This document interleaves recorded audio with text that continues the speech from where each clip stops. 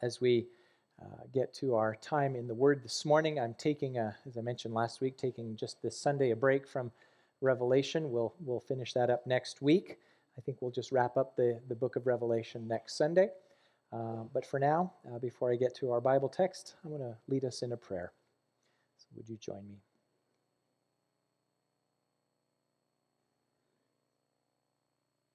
Your word tells us, Father, that man does not live by bread alone, but by every word that comes from your mouth. We know that while food sustains us physically, it cannot sustain us spiritually, and we need far more. What we need is to hear from you. And Father, you have appointed that servants of yours should declare your truth, flawed as we are. Your Spirit is pleased to use this proclamation for enlightening us to your character, for making us wise to salvation, for sanctifying us by the very truth of your word. And so, God, as your servant in this, I need your help. And I pray that you would give us all that sensibility that we're expecting to hear from you, that we can look past the man standing up front and seek to hear directly from you, Lord. So we pray that you would accomplish that, and we ask all of this in Christ's name. Amen. I think it's a great thing in this nation that we have a day on the calendar to express our collective gratitude. We had turkey with our family, and I'm sure many of you did too. But I noticed that instead of calling it Thanksgiving Day, more and more people, and maybe this is just TV commercials, more and more people are calling it Turkey Day. Turkey Day. I wonder, when did the poor bird get center stage? There seems some absurdity to it, as if we've stripped away the meaning. It's like calling Christmas Beef Tenderloin Day, or Memorial Day Brats and Beer Day, or Independence Day Steak and Burger Day, or Easter Glazed Ham Day. I mean, that's absurd, isn't it? But Thanksgiving, we had it. I trust that you celebrated. But I think what I want to do this morning is just look back to that and spend our time this morning thinking about gratitude.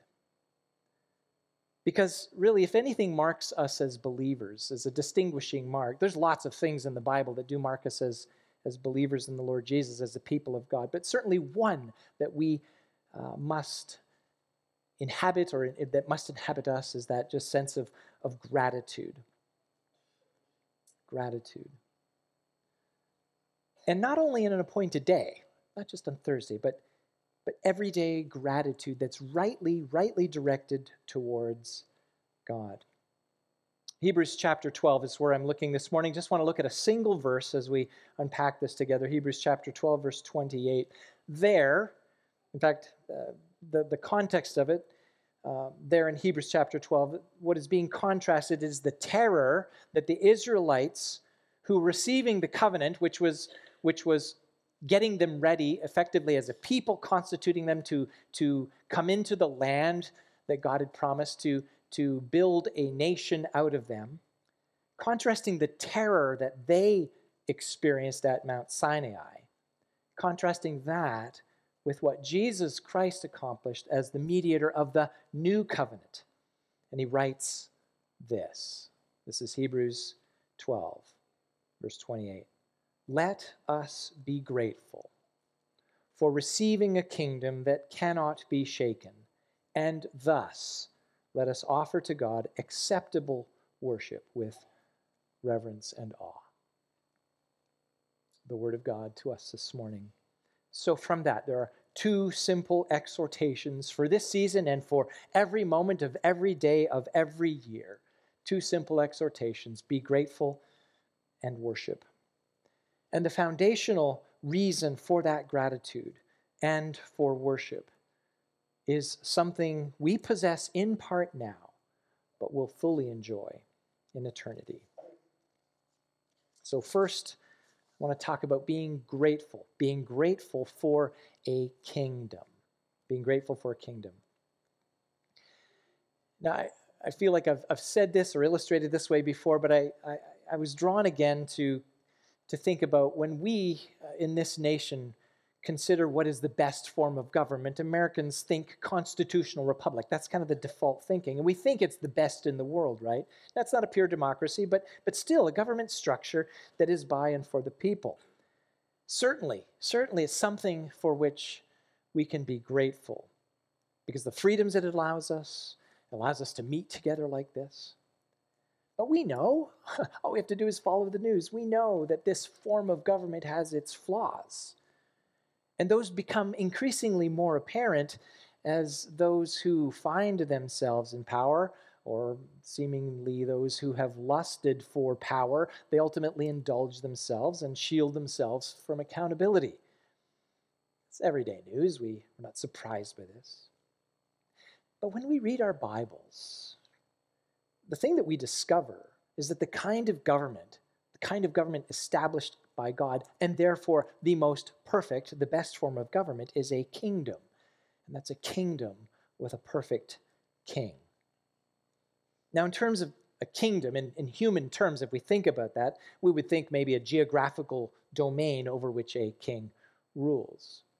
Now, in the Old Testament, the kingdom of Israel was realized in a specific domain, the land of Canaan that was promised to Abraham. Ultimately, it was possessed under Joshua. It was ruled over by God with an anointed vice regent, and we could consider King David being the sort of the pinnacle example. That kingdom, I take it, was a prefiguring type for the eternal kingdom of God. But as a type, it was a dim reflection. It was flawed in many ways. It was flawed because King David was flawed. And over time, in succeeding generations, the kingdom of Israel eventually collapsed in on itself from moral decay and idolatry. But to David was given this promise of a forever and a better kingdom with his own descendant as king. And you can find that in 2 Samuel 7, verses 10 through 16.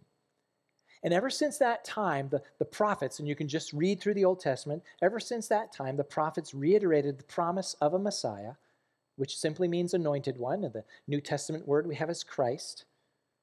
That promise was there in the Scriptures. And as we turn to our New Testaments, the Gospels and Acts and the New Testament epistles, all of that declare that Jesus is the Christ, meaning that he is the King of God's kingdom. Now here we are in the book of Hebrews, and I would say that the book of Hebrews simply makes the case that Jesus fulfilled the messianic expectation of a king. It's Hebrews 1:8. He fulfilled that messianic expectation as well of a priest, Hebrews 4:14. And in him was the fulfillment of all of the covenant promises ultimately given through Moses. That's Hebrews 8:6.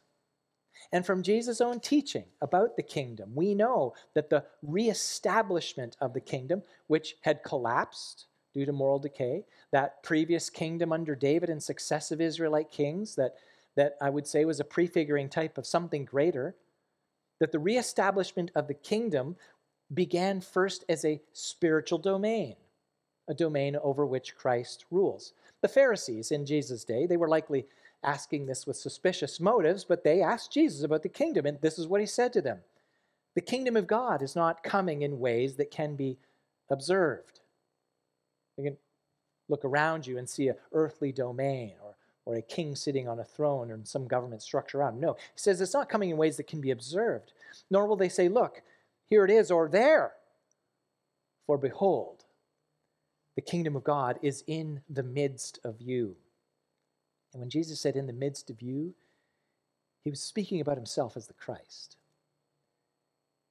So, if you, this morning, if you recognize that Jesus is the King of the kingdom of God, if you recognize that, it's because you understand that apart from the Son of God becoming a man, apart from that fact, apart from his vicarious death in your place on the cross, that was for your sin, apart from his victory over sin and death, ultimately accomplished in his own resurrection from the grave, apart from, and this is important, apart from believing in him and what he has accomplished, apart from all that, you'd be an enemy of God.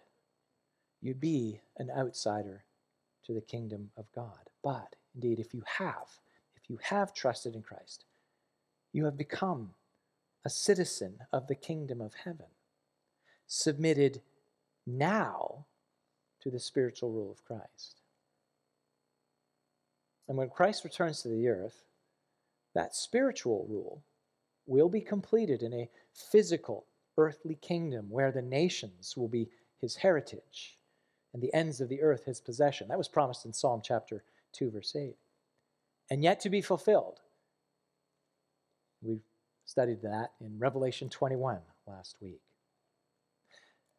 So between now and that fulfillment, Jesus taught, pray to the Father, your kingdom come.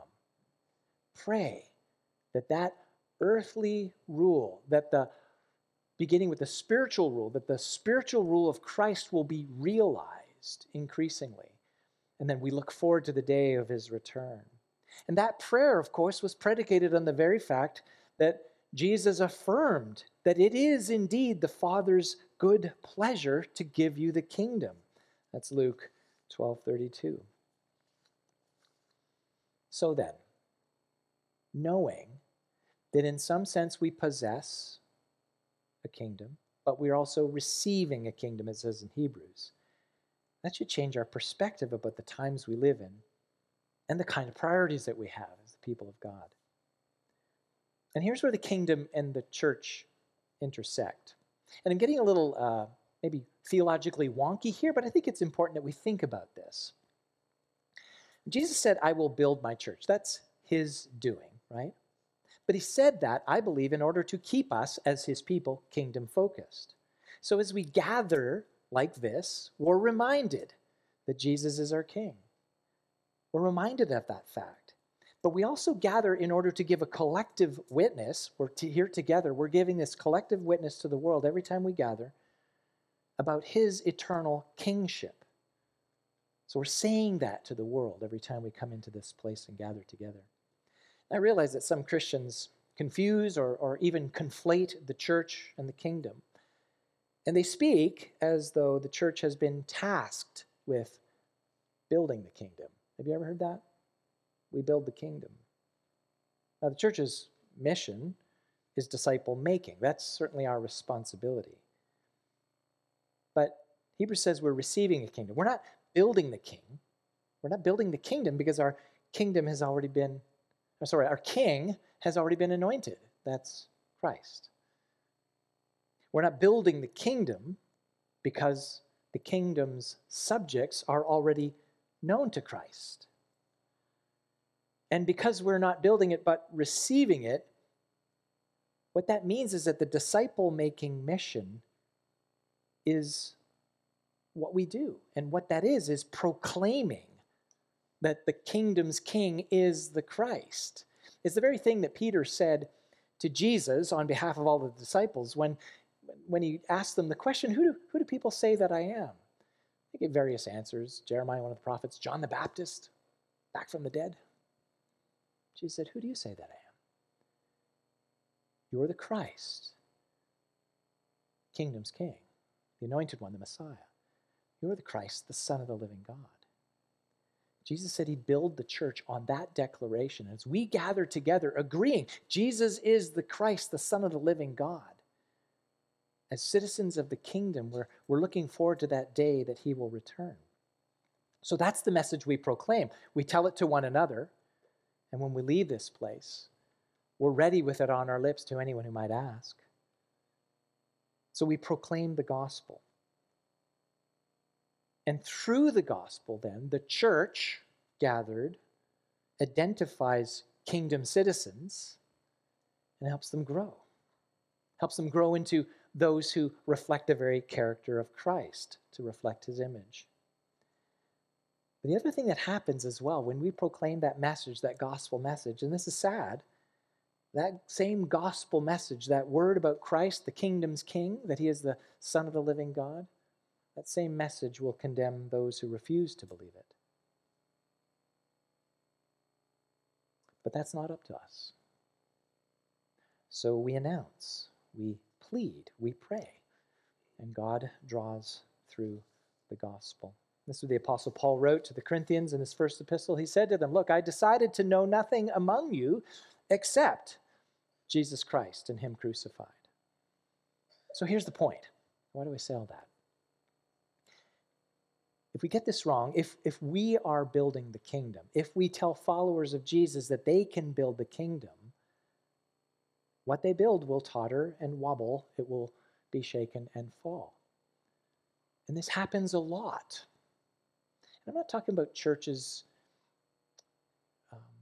stagnating and dying because they're out in some rural community where everybody moves away. I mean, that happens.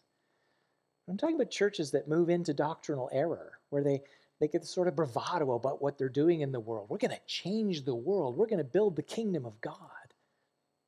No, you're not.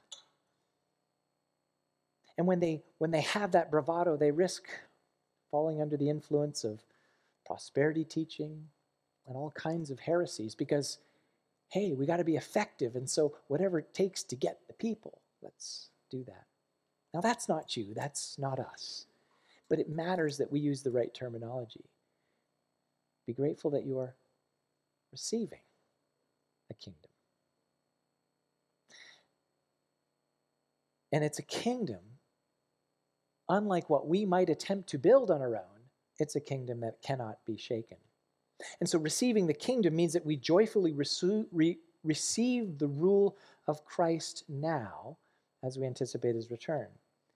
And of course, the kingdom cannot be shaken because Jesus Christ himself bore in his own body the eternal consequence of our collective and individual failure. Going back to Adam in the garden, our failure, our absolute failure to use the good that God had given, all those good things that God had given to ultimately glorify him and make a beautiful world, we failed that project. Jesus paid the eternal consequence of our failure. Man's sin distorts, divides, corrupts, and kills. So the kingdom that we are receiving, that Jesus is king of, it cannot be shaken because of Christ and who he is. Now, I do have to say this. Because it's true that the kingdom cannot be shaken, doesn't mean that we don't feel shaken. Maybe you're having trouble financially, struggling to make ends meet. Feel like things are shaken. You feel shaken. Maybe you're in a difficult marriage, or yours has already ended in divorce. Maybe despite your best, absolute best efforts, you have been alienated from a child, or a brother, or a sister, or a parent. Maybe you feel shaken because you've been diagnosed with a terminal disease. Maybe you feel shaken because, well, you know what the Bible says. You know God is sovereign over all things. But you still deal with this pervasive anxiety or depression. Maybe you feel shaken because you're lonely. Your spouse has died. Now, look, I'm not suggesting that we're to be grateful for these things. Thank you, Lord, that I got cancer. I'm not saying that. I don't think the Bible exhorts us to do that. But if we are receiving a kingdom, if we're receiving a kingdom that is unshakable, then we can be grateful through these things. Be grateful through. Because that full reception of the kingdom ultimately has us focused when Christ returns. So we can be grateful through suffering. We can be grateful through loss. We can be grateful through, because looking on the other side, God has so much more in store for us. We take the exhortation from 2 Corinthians. If you're suffering in any way, here's what the Apostle Paul says: we do not lose heart. Not losing heart is not giving up on gratitude. My interpretation, but I think it fits. We do not lose heart, though our outer self is wasting away. Our inner self is being renewed. Here's what he says: for this light, momentary affliction is preparing us for an eternal weight of glory beyond all comparison. As we look not to the things that are seen, but to the things that are unseen. For the things that are seen, those are transient. But the things that are unseen, those are eternal. Let us be grateful for receiving a kingdom that cannot be shaken. So, brothers and sisters in Christ, whatever you're going through, lift your eyes, look beyond the here and now, and thank God. He has so much more in store for you. Well, secondly, if you are grateful, and I think we have much to be grateful for, then worship God. That's that second very simple exhortation. Worship God. A good thing that parents do, I trust as parents you do this, you teach your children to say thank you, right? That matters. It matters. Now, some of you hosted a Thanksgiving dinner. You prepared, I believe, for days. You decided on the side dishes, buying enough food, watching the YouTube video 10 times to figure out how much time the turkey needed. As I went through this so many times, 21 pounds meant it should have been somewhere around 4 hours. Why was it done in 3? I have no clue. It was a little dry. That's on me, not Kath. Anyway, we do these things, right? You prepare. You want to know how to carve it properly? Oh, there's a way, right? Now, getting the house cleaned, that's all part of it, right? Setting the table. Now, our children and our guests, they were very gracious.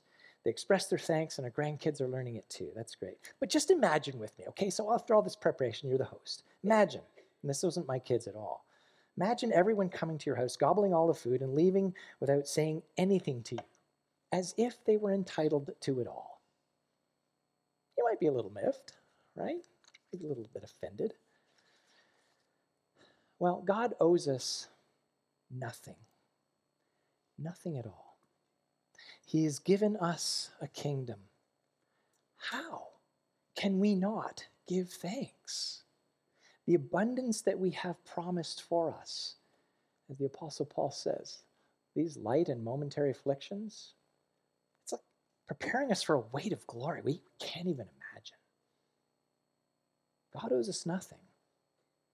Thus, it says, as the verse continues, hence, therefore, because you're receiving a kingdom, let us offer to God acceptable worship with reverence and awe. Let us do that. You're getting this kingdom. You're receiving it. You're under the rule of Christ now. He died for your sins. He rose again on the third day. He has prepared a glorious existence for you with him forever.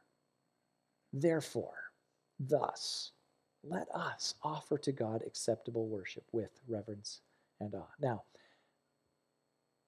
this may not be exactly true, but here's how I was thinking about it. Gratitude is what you feel inside, right? But when it's expressed to God, it's worship. Gratitude is what you feel, but when it's expressed, it's worship. So what is acceptable worship according to the writer of Hebrews? Well, it doesn't explain it, but I take it it's expressing gratitude to God for what he has given, and in this case, a kingdom. It's also expressing gratitude for who God is and what he has revealed about himself. So I have to come to some other part of Scripture to get an understanding. What's this worship look like? What is worshiping God with reverence and awe that is acceptable? And I was brought again to John chapter 4 and Jesus' encounter with the woman from Samaria.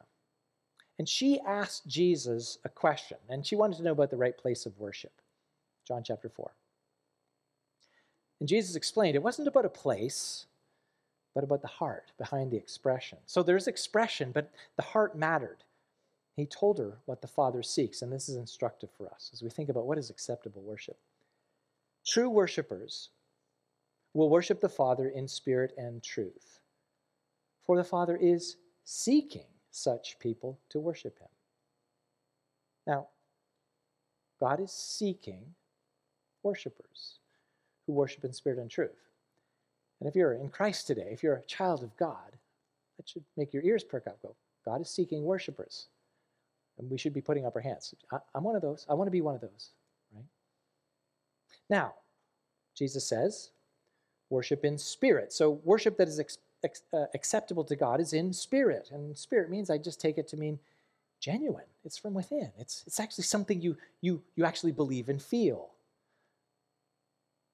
Now, it's important because there's a kind of worship that is not for God, but as a display to others. And Jesus called out Pharisees in his own day, whose religious observance was only for show. And here's what he said: "You must not be like the hypocrites," that's what he called them, "for they love to stand and pray in the synagogues and at the street corners, that they may be seen by others." They did their religious stuff out in public, right?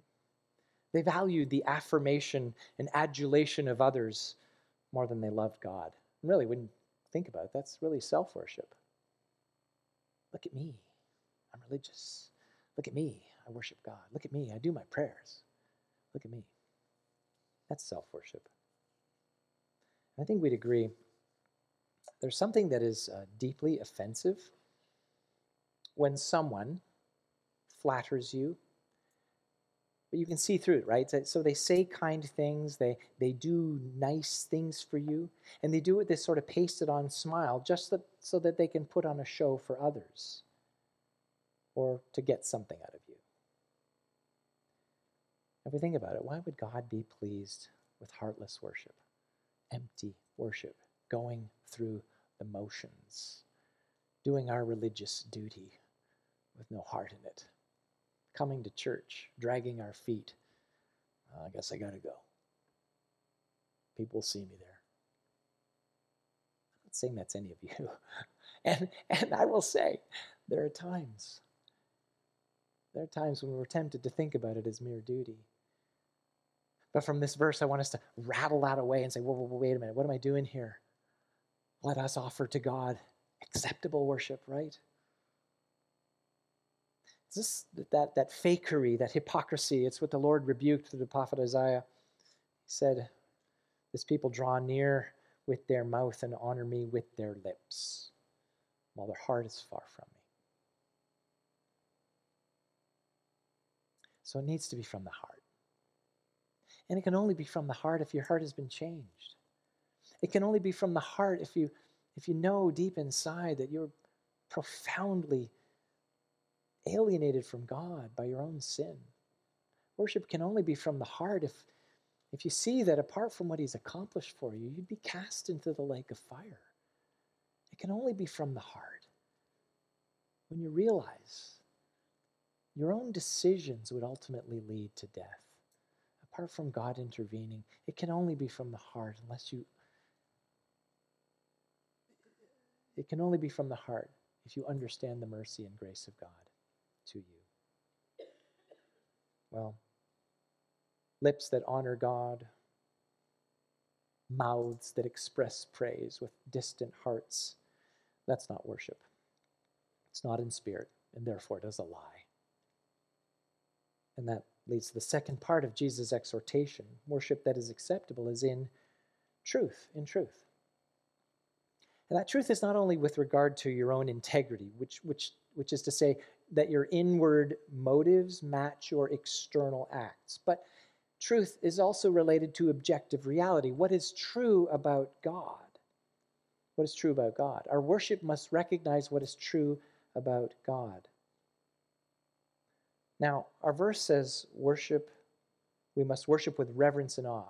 When you revere someone, when you respect someone, that's reverence.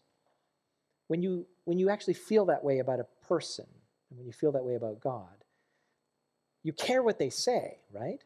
Someone, if you say something, if you are respected, they will care. Now we're flawed in the things that we say, but at least the person listening will take to heart what you're saying. When we're listening to, when God speaks, the only way we can practically revere him is to hear what he says and say, yes.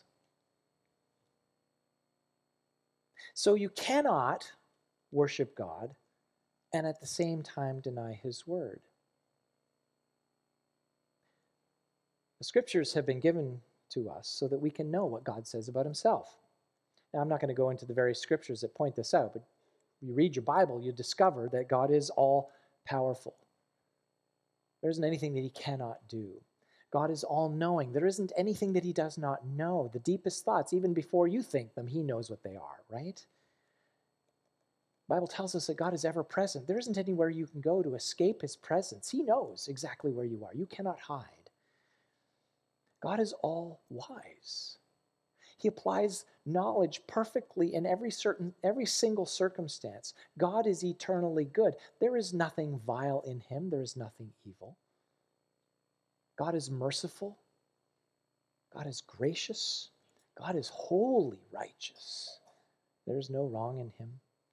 God created everything, and we could go on and on and on. Worship that is separated from the Word of God, worship that is separated from what God declares about himself, leads to unacceptable worship. There are all kinds of people that meet on this Lord's Day around the world that have conceived in their own minds what they think God to be. But it's unacceptable because they deny the Word of God. See, the scriptures also tell us, and this is important, what God says about mankind.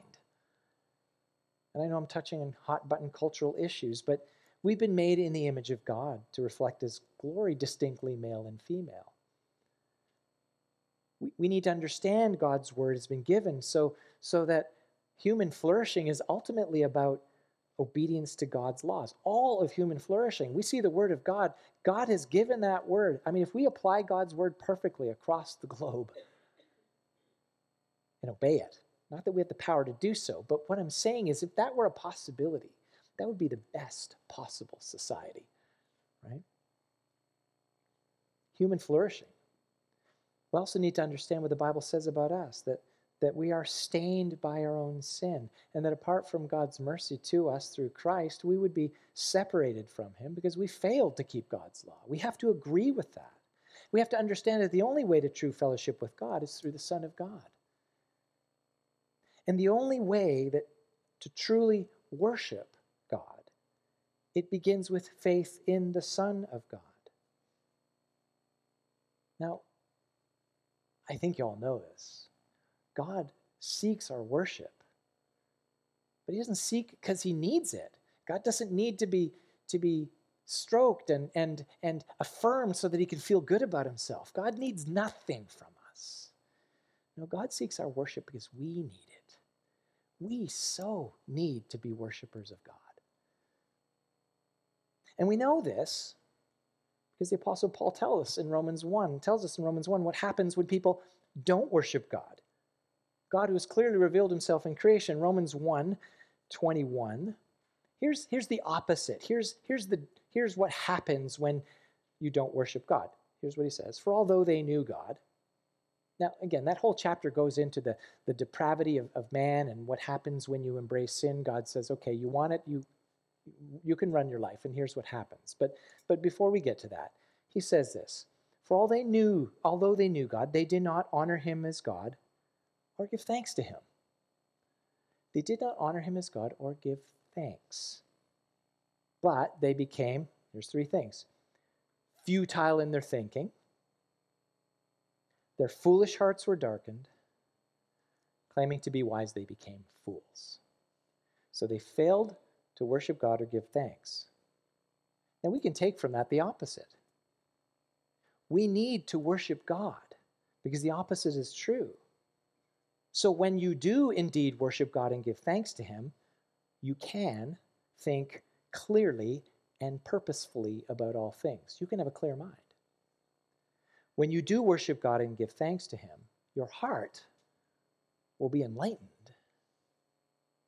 When you do worship God and give thanks to him, you will become wise.